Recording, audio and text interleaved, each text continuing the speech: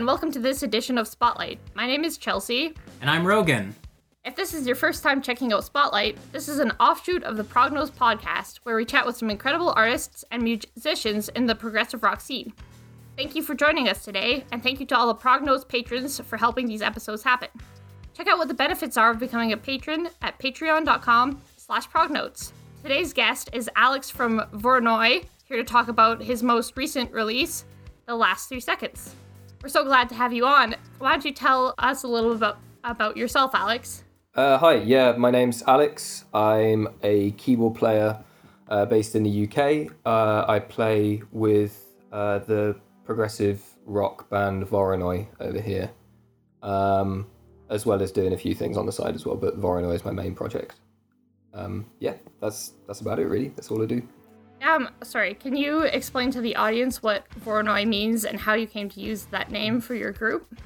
So we we're a little bit dim really, because so it's a hell of an opening statement. Our drummer's girlfriend is an architect, and she is way smarter than all of us, and kind of we were looking for a new name for the project for some reasons I might go into later, but she was using these things for her work called Voronoi diagrams, and us being the simpletons that we are, we were just like, that sounds like a cool word, let's use that.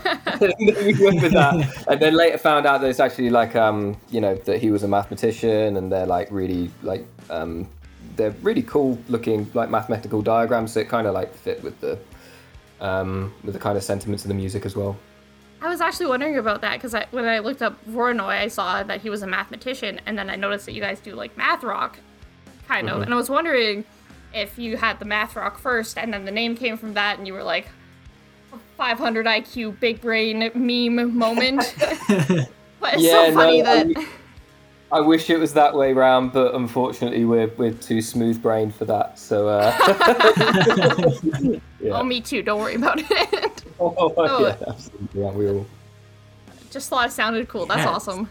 So your music seems very piano driven, yet maintains a lot of elements that describe that math rock sort of feel. So I'm curious to hear what some of the influences behind this project are. And you almost remind me of like if Tigran Hamasyan got his hands on like a distortion pedal. If I can explain it that way. Yeah. I don't know. Like I kind of got so like a lot of the music that I really enjoy. Like growing up as a teenager, I was into bands like Tool, Opeth, Meshuggah, like like a lot of the grittier kind of prog bands around, Dillinger Escape Plan as well. Got into Car Bomb like later on as well quite a bit, and like bands like Ion Dissonance, and I was just kind of like, I really suck at guitar, and I was really frustrated with not being able to play that kind of music, so I just kind of thought, fuck it, let's play it on piano, and let's put a distortion pedal. Let's put piano through a distortion pedal and just see what happens, and that's kind of how it arose. Really, it's just out of like frustration, really. I love that. A similar thing happened to me. I was like, I cannot possibly play this stuff on guitar or bass, and I started learning piano. So relatable. Yeah, and actually, pleasantly surprised with like a lot of mixing engineers we've had is like timbrally, like piano isn't too different to guitar. Because I mean, at the end of the day, like you're just hammering a string instead of plucking a string. So it kind of works. It really works. It's a really distinctive sound, like piano going through distortion. It's kind of got its own thing. But I really like it. I use it all the time. So yeah, I really like it too. It sounds really good in your album. So at the beginning, you had mentioned that there's other people in this group, and I was wondering if you could tell us a little bit about who they are and their background, maybe. Yeah, sure. So the two other members of the band, Sam and Tom, and we've been friends and playing together in music college since like 2010. Jesus Christ, that was a long time ago. Yeah. So yeah, we met at music college. Just kind of started playing. We started playing like kind of jazz, like kind of more contemporary jazz tunes that I wrote. That kind of like influenced by bands like Phronesis and that kind of like British scene kind of thing. And we started playing like a lot of that stuff, and then it just started getting heavier and heavier. Those guys play in other projects as well. Like Sam's got his project Wandering Monster, like a jazz outfit in the UK. Tom plays in like a pop band called Koyo as well. We've all just got like, I mean, over the last like 7 years since we graduated from music college, we've all just been kind of like making a living on just gigs. So we're all just about like all the time, and those guys are great players and like have a lot of strings to their bow and can play a lot of different types of music really well. Yeah, so yeah, they're both, I mean, yeah, about them as people, they're just both super chill, like really easy to work with. I suppose there's a reason we've been in a band for this long together. Yeah, 11 years is a long time. So if you were making all your money off of gigs, the pandemic must have hit you guys pretty hard. Oh boy, yeah. Well, yeah. I mean, yeah. I think like we all had to like make money through other means. Like Sam really like gave his like teaching a big kick up the arse, and like kind of did a lot of like online tutoring and stuff like that. I think Tom got into like deliveries of some sort. I became a personal trainer as a means of making ends meet as well. So we all kind of like diversed into other things, which has actually kind of like been helpful coming out the other end of it, because it means that we now have other forms of, you know, making ends meet as well as just gigs as well. And now that gigs are starting off again as well, it just kind of means that our lives are a little bit more diverse, I guess. But yeah, I mean, the pandemic was hard though. I mean, it was for pretty much everyone. Even if people took positives out of it, like I took a lot of positives out of it, but even then it wasn't to say that it was easy in any way. Do not envy musicians during a global pandemic. It sounds like it'd be just so difficult. Yeah, you kind of go a bit crazy. Yeah, especially when you're used to gigging like maybe like 4 or 5 times a week, and that just suddenly just stops. And yeah, it's a complete lifestyle change. Sat at home for like a record amount of time, like longer than you've ever done in your life, and just, you know, I actually really started to miss like driving on motorways, funnily enough. It was really strange. Did you ever just go for a drive for fun? I wasn't allowed. Like, yeah, I mean, I could drive like 15 minutes out of town, I guess, but yeah, never really ventured out that far. So it's, yeah, I don't know. Yeah, it was kind of got driven stir crazy. But fortunately, I lived with 3 other musicians, so we actually we played together like, quite a lot. Oh, that's good. Oh, awesome. Get your fix. Yeah, exactly. Where did you guys go to college? We went to college at at the time it was called Leeds College of Music, and now it's called Leeds Conservatoire. So up in Yorkshire, in England. So did you specialize in any specific area, or just general music performance? We all did the jazz course there. Yeah, so we're jazz musicians by trade, I guess. Jazz is a great place to start for going into prog. Yeah, I agree. Actually, yeah. I think it's very easy to see the classical influence in prog, but actually it's harder to see the jazz influence, but it's definitely all there. Especially like the attitude to rhythm, both kinds of music. I think they're very closely linked in that way. But yeah, sorry, to explain where Yorkshire is in England, is basically on, so you've got London on the southeast, you've got Bristol in the southwest, and you've got Manchester in the northwest, and you've got Leeds in the northeast, if that makes sense. So it's kind of like, I found it. Leeds is kind of like exactly halfway up the island, pretty much, before you get into Scotland. Like, because Scotland's really massive. It's kind of like like halfway, like literally halfway in the island. That makes sense.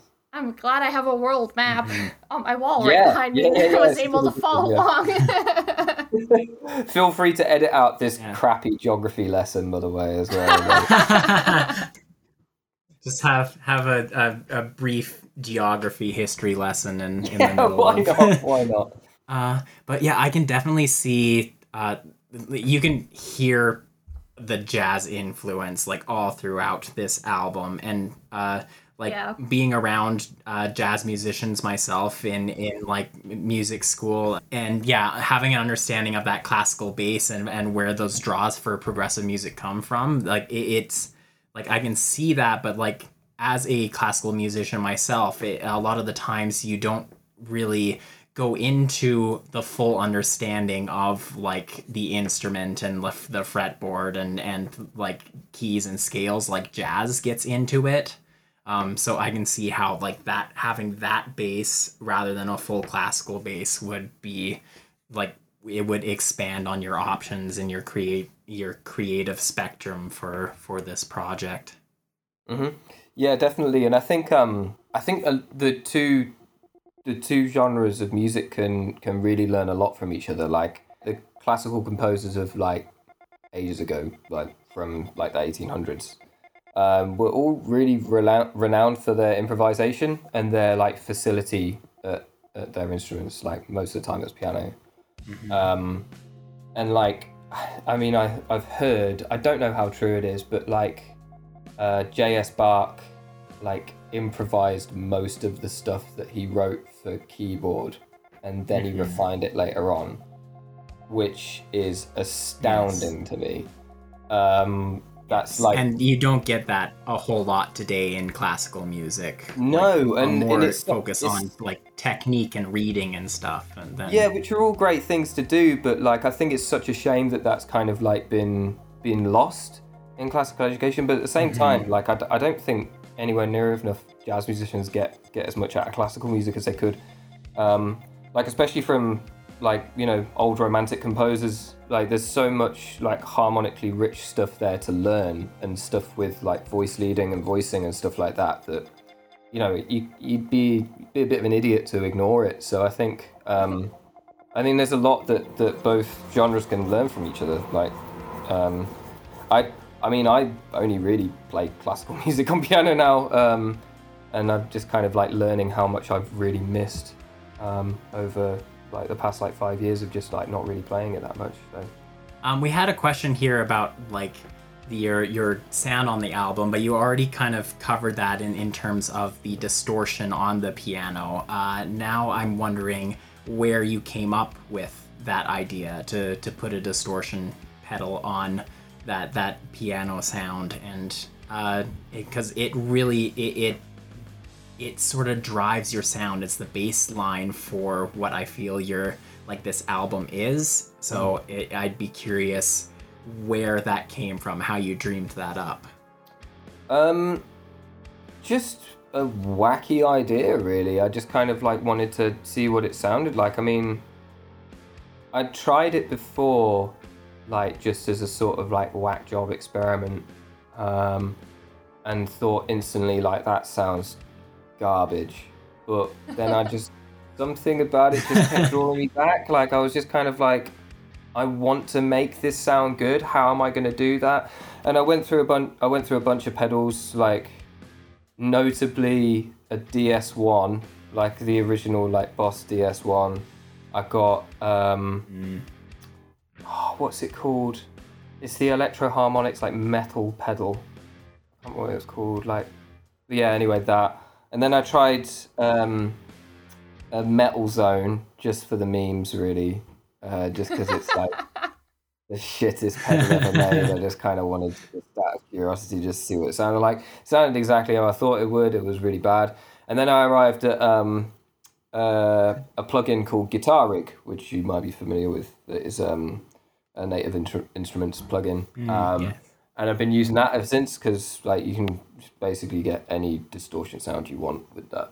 So, and then just arrived at that and stuck with that. But yeah, it was just all like a big process of just trying to refine something that was initially shit, and then trying to make it good, I guess. In the studio, we don't use that plugin. I can't remember what the engineer Tom used, but some combination of like a vintage Ampeg head and I think like a Marshall 800 or something like that. But yeah, sounds massive. So yeah, I kind of let him have free reign over the distortion, and he's just sort of made it sound really, really big. He did a really good job with it. Absolutely. It's beautiful. Yeah, he's a really talented dude. What are some of the other instruments? Like I hear a lot of like sort of vintage like synth organ stuff that's sprinkled throughout this. Is there any specifics that went into the sound of this album? So I had a bit of a quarter life crisis with collecting synthesizers, and I bought I saved up a lot of money from gigs, and I bought a Dave Smith Prophet. So the Rev, well, I mean, at the time it was new. I don't think it's that new anymore. But I got the Rev 2 16 voice, and I got a synthesizer called the Dominion 1 by a German company called MFB. I got a Dreadbox Erebus, which is from a company called Dreadbox in Greece, and I got an Arturia Microbrute. And basically, I just got to this album and recording the stems, because like I recorded all the keyboard parts just from my bedroom. So I just kind of got to it and was just like, I'm gonna use everything. I'm just gonna sprinkle this album with like as many synth parts as I could, and all of those are on there. But like the main like meat and potatoes of the synth part is the Prophet. Awesome. I love that you just like sprinkled everything in there. You're like, I have this equipment and I'm gonna add it all, and it works. Yeah, well, yeah. I mean, it got to a point where like kind of I mean, you probably know. I mean, like when you write a project, it's never finished. Like even when you release it, it's never finished. There's always shit to add, like always. Mm-hmm. And so I just kind of like I recorded the keyboard stems, and then sat on them for about 4 months. And then just kept adding to it, and was just kind of like, oh, this would be good here, blah blah blah, and just kind of like started piecing it together like that. And I just kind of like just sat on it for a time, just not even pretending like it was done, but just like kind of just to see what would come into my head, and yeah, just kind of let loose on it, really. I love that. I've personally used that technique with like a painting, and then by the end, I regret not stopping. But for you, I mean, it really worked well, so you have a knack for that. Thanks. I suppose it works with all art as well. I know some writers that are the same as well. They'll like constantly go back to like short stories or like novellas that they've written and just like change little bits, or like they think of little bits of dialogue to add and then put it there. So yeah, I think it's the same across the board, isn't it? Yeah. You know, you can't really stop your brain from being active about this stuff. It just kind of comes to you. Yeah. I call it the too much gene. I like that. Yeah. It probably comes back to that, just sitting on it for a while, like coming back with a fresh perspective. Because if you work on something for long enough, then you like, I guess, are kind of desensitized to it after a while, and you're like, does this sound good or doesn't it? And it's nice to sit on that for a while and go explore other things and then come back. Yeah. Definitely, and also all of these ideas always come at really inconvenient times as well. Like I'd be, I don't know, I'd be watching like some show on. I think at the time I was watching like BoJack Horseman, and like I'd be watching BoJack Horseman. Obviously, like binging that. Oh, it's so good. It's but like I'd be binge watching that show until like 1:30 in the morning or something like that. Hey, freelancer. And then like I'd be getting my head down at like 1:48. I would be like, oh fuck, that would be really good there, wouldn't it? And then I have to get up and but it's just really annoying. But yeah, it's just how the brain works, I guess, isn't it? But Chelsea has heard that from me on numerous occasions. Like 2 a.m. in the morning, I get up and have an idea for a composition and just write a whole song right there and have no sleep the next day. And You just gotta do it. when inspiration strikes. Yeah, definitely. It's kind of how you get on college brain too. Like when you have like assignments and stuff that you like stay up late and just work through the night on them, and then just have those ideas and you have to get up and yeah. Yeah, and you just kind of like to the idea, you just kind of like, where the fuck were you at like 7 in the evening when I was like, you know, not doing anything or like not sleepy? Or where were you, like, in the afternoon? Like, but no, just decides to come up at silly hours. Or even worse, where was this idea when I was actually sat down trying to write this? Yeah. Or that would be the most convenient time, wouldn't it, actually? Yeah. It sure would, but, you know, inspiration is a devil. Yeah, for sure. It really is. I can't remember where I heard it, but there was one piece of advice that I read somewhere where it's like, if you have a good idea and you're like already in bed, just like leave it, and if it still sticks with you in the morning, then it's probably a good idea and not like absolute garbage.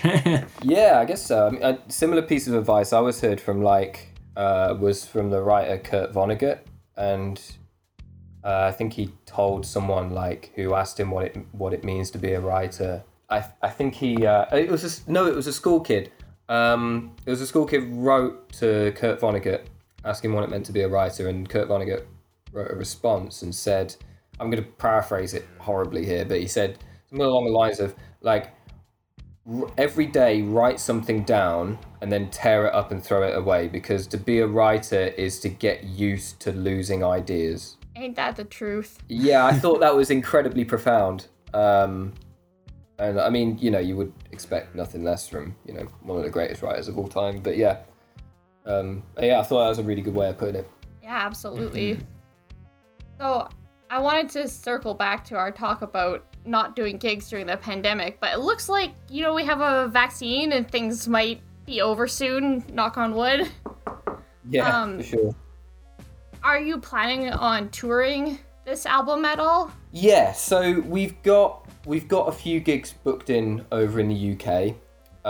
It's been a little bit difficult because not only am I rusty on the booking front, but I think venues have been absolutely rammed. So it's been very hard to get your foot in the door. But we've got a few shows this year.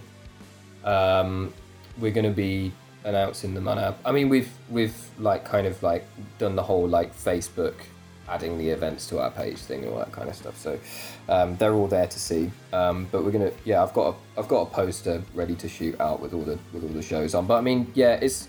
I think with regards to touring, we're gonna probably wait until next year to like plan a big one.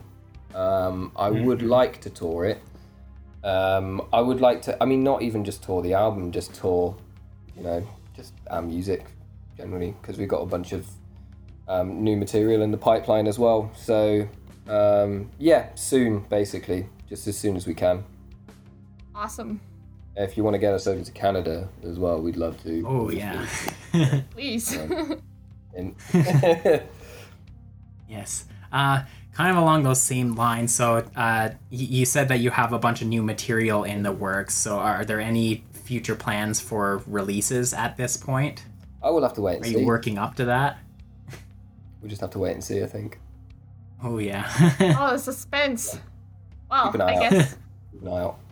I guess follow you guys on Instagram, Facebook, and wherever you are. Mm-hmm. So speaking of which, I guess that's a question before I let you out of here. Where can people find you? So you can find us on facebook.com/Voronoi the band. And on Instagram, we are just with Voronoi. So if you type in, I mean, I think it's the same handle. Let me just double check. I'm pretty sure it's the same handle on Instagram. You can toss the links in the description too. Yeah, so at Instagram, at Voronoi the band. So just Insta and Facebook. We're also on Bandcamp as well, actually, for those that are interested in that as well, and on Spotify. Just via the same handle. Awesome. Well, thank you so much for coming on. You're very well spoken, and it's been an absolute pleasure. Yes, thank you. Yeah, no, you guys are very well spoken as well. It's been an absolute pleasure to talk to you. Once again, it's great to be on here, and glad you're stoked about the album as we are. We would like to thank you so much for listening to this edition of Spotlight. If you enjoyed the episode or learned something new, please subscribe. If you'd like to hear more interviews and get more prog rock content, you can become a special Prognotes patron at patreon.com/prognotes. Also, come join our Discord community, a chat room for all prog rock fans and fans of the show. Also, follow us on Instagram and Facebook. All of these links are in this episode's description. Join us next time as we discover the past, present, and future of prog rock. Justin and Drew will be back with another episode on the 15th. See you on Discord. Thanks.